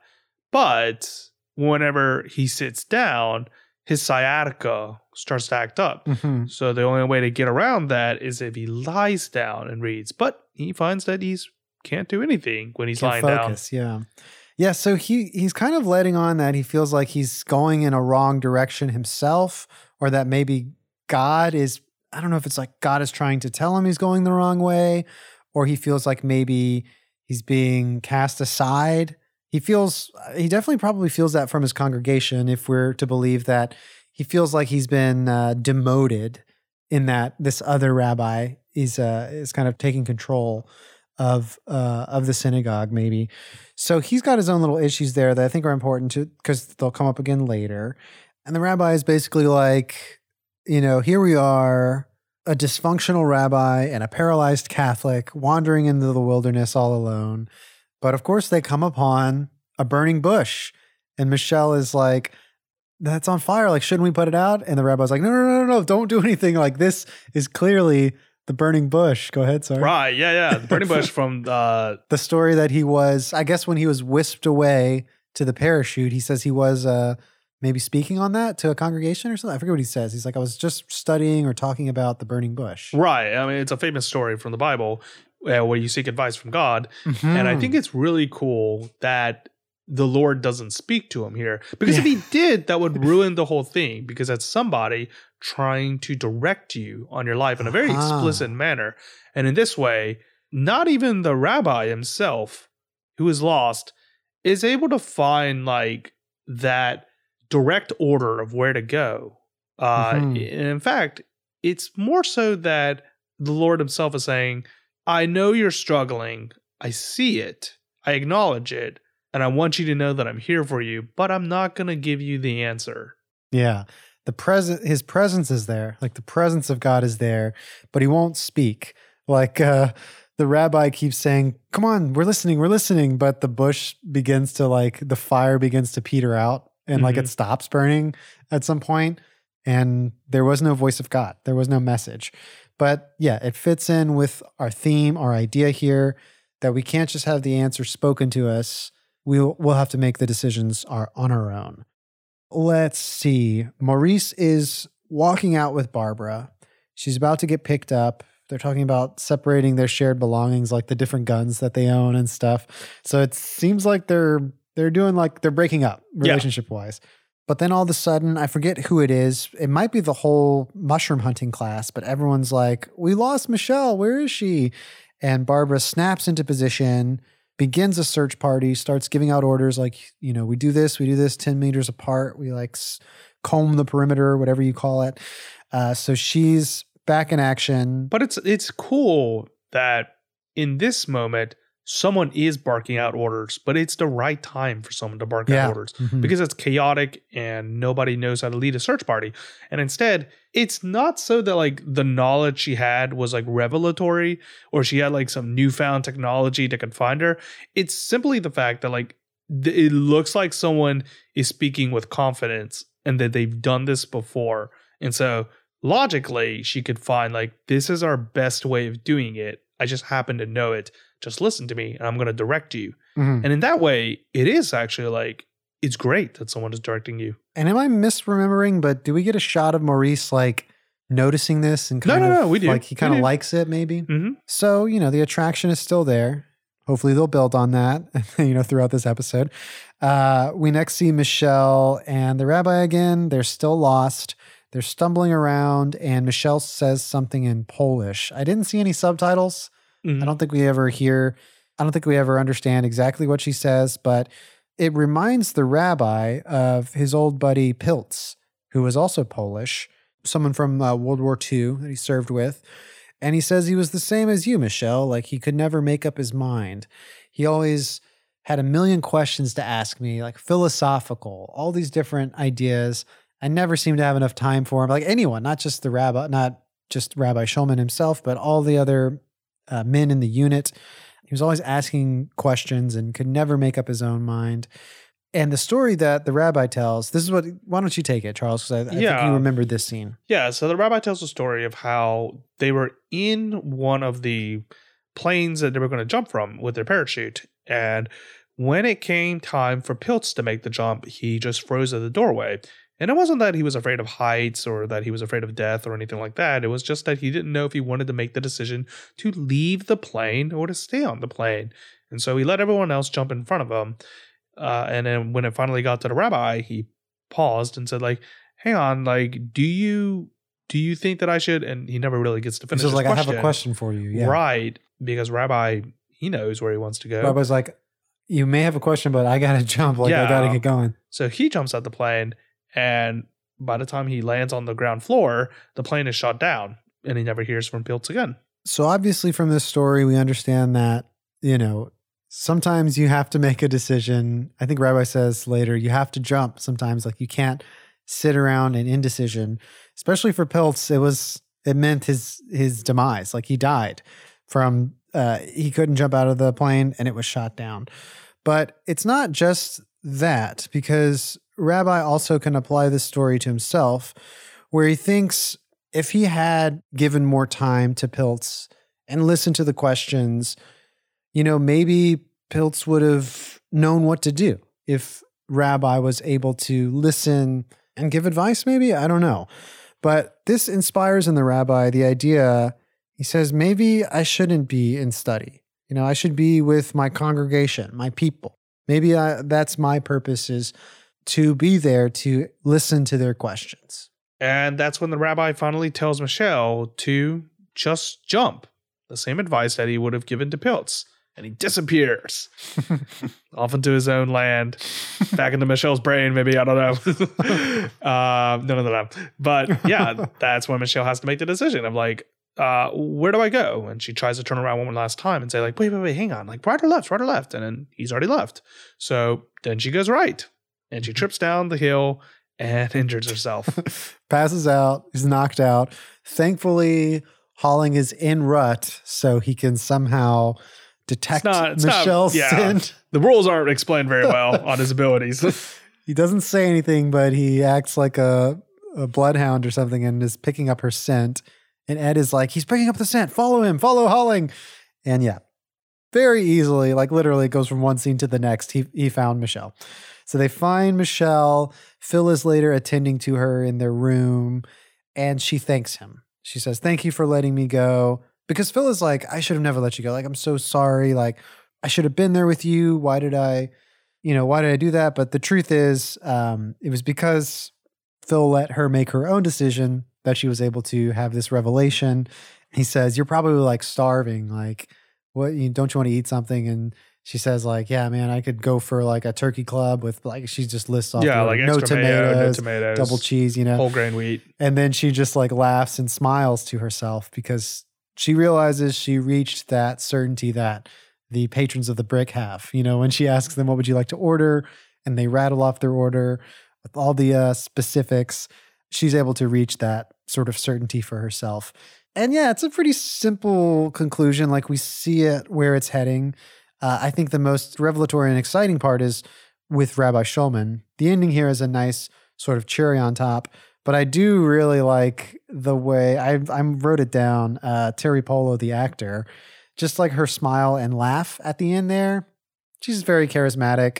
It's almost infectious, and it's good to see that character sort of reaching that certainty and affirmation of herself. It's great. Right. The next scene after that, we see Hayden is finally working on the truck. He's like turning some sort of ratchet or something, but then he also like takes his hand out of frame and picks it back up, and he's got a glass of champagne. So while he is closer to leaving Tranquility Base, he's still enjoying the luxuries and the, just the relaxation here with his glass of champagne. We get a moment where Maurice apologizes to Barbara, for trying to turn her into something that she's not. And that leads to Maurice confiding in Barbara and say like, the thing that I've been trying to change on you, I really shouldn't have, because that's what I was attracted to in the first place. Mm-hmm. When I saw you today and when I first met you, it was always that commanding presence. That's why I love you, and that's why I want to ask if you'll marry me. And Barbara, obviously, because this is a television show and we're in for a good time, she says yes. And they kiss, and no one else really knows. Yeah, she says we got to keep it like no big flashy wedding. We do it by the books. And I'm sure the rest of the town will know. But for this episode, I don't think anyone else understands that it happens. Like that's kind of like the end of this little moment for them. I did think for a second that she might say no. And I think it would have still been fine. It's like, sorry, Maurice, like I can't do it, but they would still be happy with each other. Maybe they would break up, but they would still be very, they'd be friends, I guess. Mm-hmm. But the next scene, this is a big question mark for me when we were watching it with Chris and Ed. Chris is sad, and he admits to himself that he was basically just reactionary. He feels like he was lashing out maybe because he misses Maggie and he wish he had her. And he says, I let her walk out that door. That's what he says. Still don't know what exactly happened. Did they break up? Just as he's in this lowest moment, Maggie arrives. I should have wrote it down. I wrote down a few things, but some things she says is like she just couldn't get on that plane, something like that. So she was going to either fly her own plane somewhere else or she was going to take a plane trip somewhere else. She says she couldn't get on that plane. And she also says, it's not specific, but specific enough. She says to Chris, what I'm trying to say is I'd rather be with you. Rather be with you than, does she mean I'd rather be with you, Chris, than somewhere else? Or does she mean I'd rather be with you, Chris, than him? Was she going to... I paused the episode while we were watching it, Charles, at this point, and I was like, did they break up? Are we supposed to? No, like, and it's like, I that told never you. happened. You rewinded it like twice, and I was like, you're not going to find the answer. It's not there. It's not in the script. You're going to have to use your imagination. To use that gestalt, like I'm going to fill it out in my own head. Like, yeah, I think that's what it is. It's like the viewers have to kind of make their own interpretation of what's happening here because it's very vague. Mm-hmm. But for me, I was thinking like, was she about to go to Joel? I read it as like she was just going to leave. And if Chris doesn't stop her now, then she's going to leave forever. Like leave Sicily. Yeah. The problem that I'm kind of having with this whole thing is that it seems like for the past 4 episodes, there is a big like, oh, this relationship isn't going to work. I messed up. You know, the foundations of it are broken. We can't do it. And at the end, they always say like, wait a second. No, I realize we can make it work. We can make it work. You're the one. And it's like back to square one in the next episode. And it just keeps doing that. Keeps repeating. And now on this one, it kind of just repeats that same song and dance. And I think that's why I'm not as drawn in on this plot line, especially since I don't really know what's at stakes here. Yeah. Because I thought we were chill from last episode. I thought we were chill for the last one too. Everything seems to be chill and then it's not. Why is it changing at the beginning of every episode? I do like what you just said, how it's like maybe we take it as Maggie was going to leave Sicily because that was one of our Magic guesses. Christmas Land predictions. It's like, wouldn't it be cool if Maggie left Sicily, like she starts a whole new chapter in her life for something else? That, I mean, this sounds dumb, but we made it sound much better when we were talking about it last episode. But that could be a thing. And that, I think that would make for a much more interesting situation between Chris and Maggie if we saw that, where we saw the moment where Maggie's like, I got this opportunity. I think I should jump on it. You know, like I've only got like a month left as mayor or something, you know, she's like, I'm about to be done with mayor, or like, maybe she's like, I can leave and, you know, Eugene will be mayor. It's fine. Like, or Ruth Ann, like someone else will take my place. So it's not a huge deal. She's like, I think I might want to jump on this. And Chris, like, maybe you come with me, or maybe Chris is like wanting her to stay, but he can't bring himself to ask her. Mm-hmm. Those are the kind of things I would like to see. I guess I like how I'm happy that they end up together. What am I saying? Like I wish that Joel would be here, but I'm happy that it ends on a happy note. That's what I'm trying to say.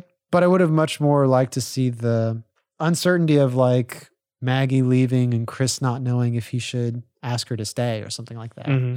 I think, okay, we're getting to this final, let's try to reimagine Northern Exposure type of thing. But when you mentioned Joel, that got me thinking. It's like, how do we incorporate Joel into this episode organically, realistically? How would we do it? And I thought, you know what? Why don't you just do it in a very Northern Exposure way and just have him appear in a dream sequence? So maybe Rabbi Shulman doesn't solve all of Michelle's problems, and then Joel comes in as like the figment, like that dream sequence. And he has to guide her. And like, she's like, wait, I just met like your rabbi. And he's like, Joel's like, oh, Rabbi Shulman?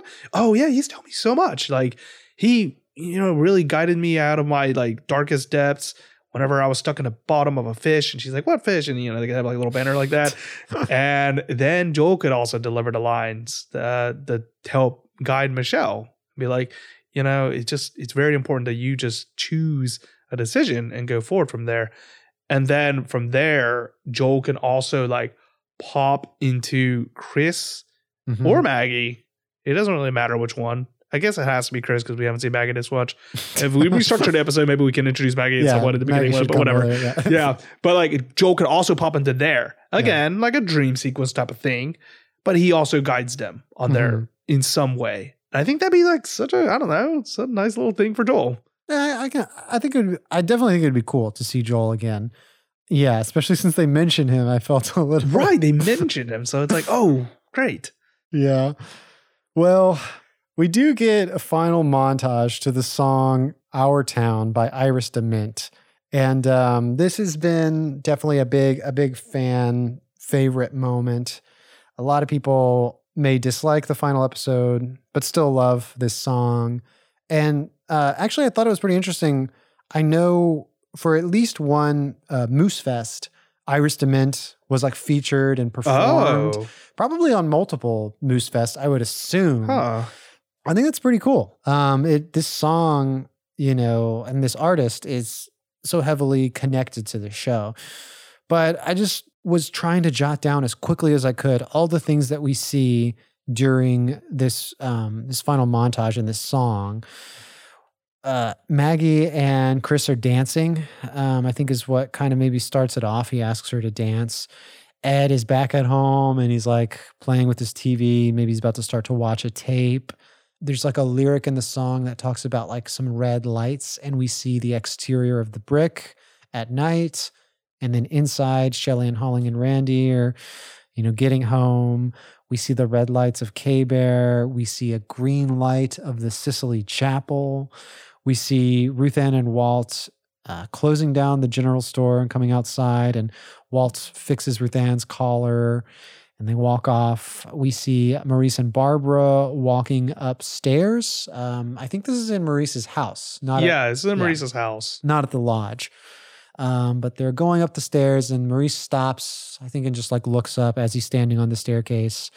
Marilyn is having breakfast with her mom. We see the exterior of Joel's cabin, which is, of course, now Phil and Michelle's cabin.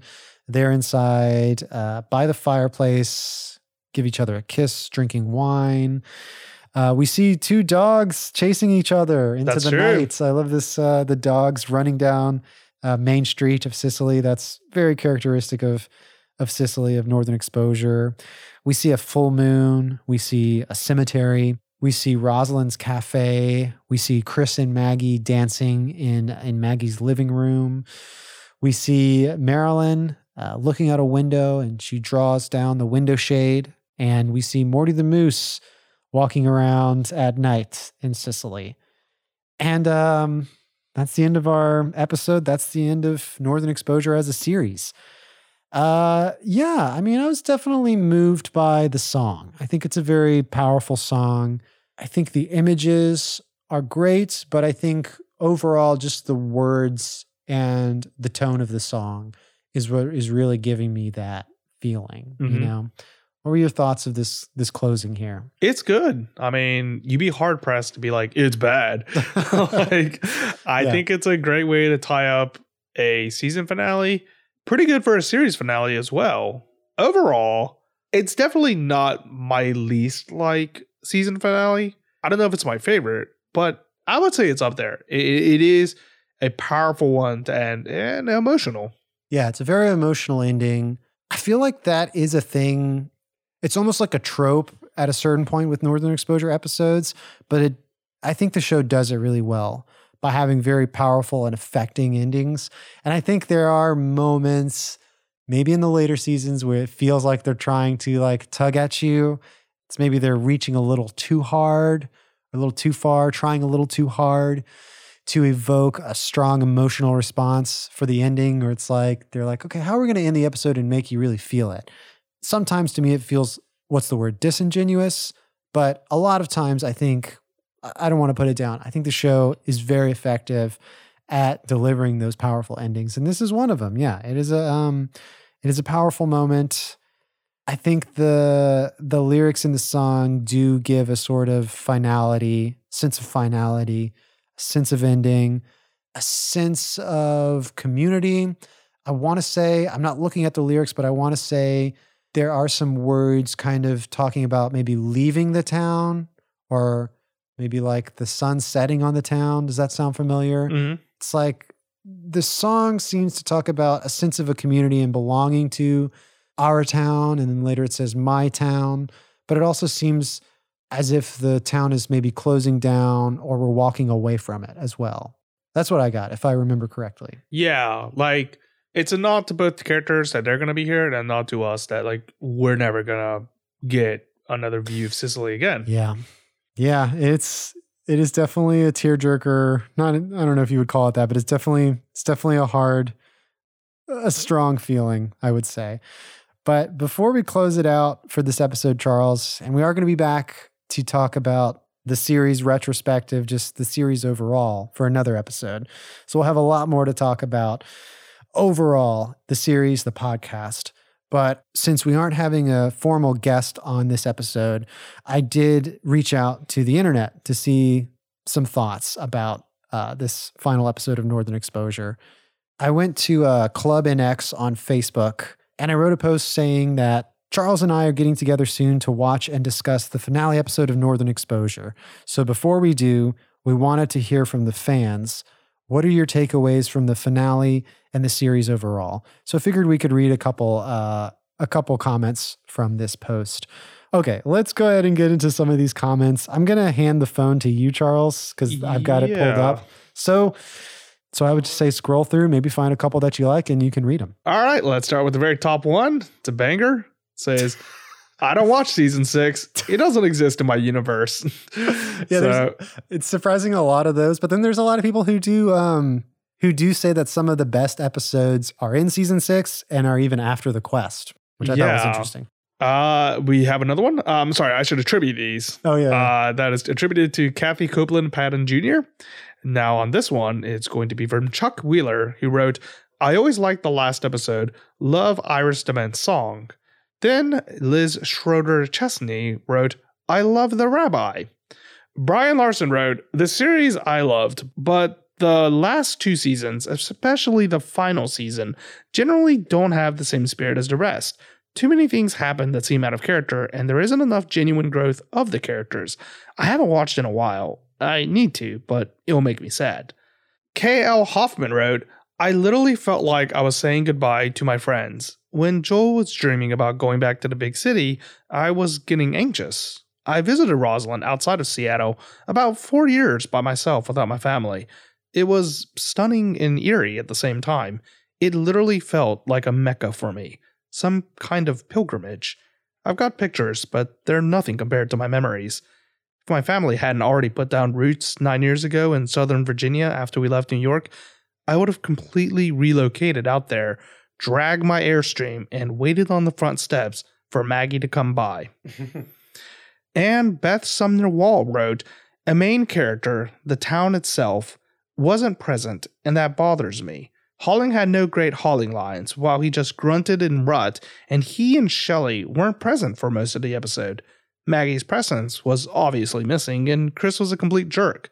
So many things were wrong about it as a final episode. Yeah, that is a good point. We pointed out how Holling doesn't really say anything in the episode, and the town of Sicily is kind of absent. I mean, we get a moment or two in the brick, but the thrust of this episode takes place outside of the town of Sicily. It's very interesting. And Nancy Klasky wrote, the series was unique and progressive for the time it was on. It was and remains my favorite show of any US TV series, although Reservation Dogs has tied with it. I never bought the 6th season on DVD, and just recently I finally watched the last few episodes. I wish they had just ended it when Joel left. Something was definitely missing in the writing and content after that. Chris and Maggie definitely did not belong together. All right, Charles is handing me the phone. I'm going to read some more of these comments. Let's see. Aaron Dayalan says, I consider The Quest to be the final episode. Arthur Loic, it was a good episode, but I would have loved to have seen Brandon Falsey reunite for a 6-episode final season to bring a deeper closure, especially with Maggie and a horny grunting Holling getting little airtime. I would have loved to have seen Joel return to Sicily for Ruth Ann and Walt's wedding, ? and see his response to Maggie and Chris as a couple. Oh, interesting. So much more could have been done to give the fans peace and a better resolution to these amazing characters. Kate Blake says, I was fine with the last episode. Maggie and Chris were truly Alaska people. Both were wanderers and found a home there. That's nice. I loved the song and the feeling at the end. The rest of the episodes were a hot mess.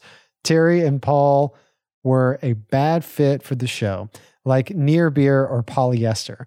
They were supposed to be good, but they were nothing like the real deal. Tenali Hrenek. Tenali was a guest on our podcast before.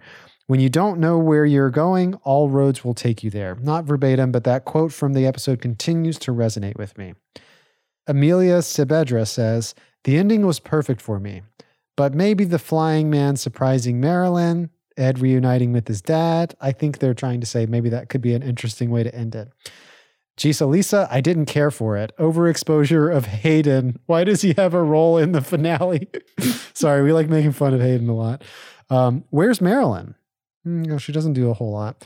Chris is acting like a child. Hauling Rudding is ridiculous. I like seeing the rabbi back. Overall, I felt it wasn't a fitting ending for a show I had enjoyed so much. And okay, I'm going to do one last one. This is from Paul Madavi Bernstein. It's mostly a hollow shell of the glorious past. However, the rabbi quote about being lost and Iris's song are timeless. Maurice's content look at the end is a sweet resolve. To quote Elton now, take me to the pilot and begin again. So yeah, we got to start all over again from the pilot. Yeah, it is interesting. There's okay, I feel like we have still so much to talk about, and this is going to be what we will be talking about in the next podcast when we're talking about the series retrospective. We have plenty to talk about. But yeah, I'm just excited that we've made it to the end here, and the show is finally now available for streaming. I'm getting more and more over these past few days. Friends are texting me saying that they just started the show for the first time, and that's exciting. You know, I think I would have loved for the show to be more available, you know, as we were doing this podcast, like earlier on in the podcast, but it's almost sort of like a perfect timing for it to finally be available. Now that we're wrapping up the podcast, people are actually finally being able to watch it. Yeah, I mean, Charles, how do you feel now that we finished the final episode? I guess sad. Yeah. I think that's the only natural response to come from me. Sad that it's ending. Sad that our podcast is coming to an end. Sad that we can't share in this experience again, nor can we ever see these characters again in a brand new light. And in some weird way, I kind of wish I could go back to 2019 and watch the episodes and analyze them with the vigor and the intensity that we displayed later on in the season. We've made no secret of the fact that we don't think we were very good in the beginning. Oh, I don't mean to jump in. I wouldn't change too much about those early episodes. I think we've definitely gotten better at podcasting for sure. I don't think we're like masters of the art or anything, but what I mean to say is I feel like if I went back and tried to record another episode on if I tried to record another podcast on an episode that we've already covered, I would probably say a lot of the same things. There'd probably be some new things too, and maybe some new insights, but I think we were really tapping on a lot of what's important in those early episodes. But I think we have gotten better, yes. Yeah, I agree with you, but I don't know, man. Like sometimes I just think about those early episodes and how good we had it, and then like how much I miss. Oh, because those episodes are very good. Right. Yeah. And like now now, you know, when I think about them again, I'm like, oh, there's like this thematic thread that's running through it that I didn't pick up on because I was an idiot. And like now I realize it. I'm like, oh, that's so brilliant. Like and I should have been talking about this more. And it feels like, I mean, I also could be wrong, but to me, it feels like some of these episodes in the later seasons that fans don't really like as much, the later seasons, they feel like when I'm watching it, it's like, I feel like I have less to say about it because it's like not really a whole lot's going on here. I mean, there's definitely things happening, but if you go back to some of those great older favorite episodes, you know, some of my favorite episodes, they are just amazing it's amazing television. This is the kind of stuff I want to talk about in our series retrospective. I don't want to let it all out here. So we do need to wrap it up. But I guess I can say, I agree with you, Charles. Yeah, it's a bit sad for us to finally be reaching the end. But maybe now more than ever, it feels like there could be a reboot or a revival. You know, now the show's on streaming. Maybe a new audience will grow. Maybe more people will be interested. Maybe it'll make sense for some sort of continuation. And again, maybe we don't need that, but that's something we can talk about in our series retrospective. Yeah, if the show ever gets rebooted, we will be there. Yeah, we have with to. bells and, Yeah. with bells and whistles at like the moment those episodes drop. Episodes coming the next day. We're gonna like be analyzing it. Okay, we're promising that. Yeah, I mean, we might as well. We need to be right there on the ground floor. Fingers crossed, maybe that happens, or at least that this show gets more attention. That was our mission statement. So I'm glad to see that it's much more available, and hopefully it finds many more new audiences. Charles, let's cap it at that. I'm going to be talking to you very soon about the series overall, about the podcast. Next episode, Charles, we're going to be talking about it all. So I'll see you then. All right, I'll see you then. Northern Overexposure Podcast is edited by me. Our theme music was remixed by Matt Jackson. Thanks to B-Ball Y'all for the podcast artwork, and thanks to you for listening to this episode. If you'd like to write in, you can reach us at northernoverexposurepodcast@gmail.com, at Northern Overpod on Twitter. And if you like the show, please consider becoming a patron at patreon.com/Northern Overexposure Podcast. And of course, thank you for listening.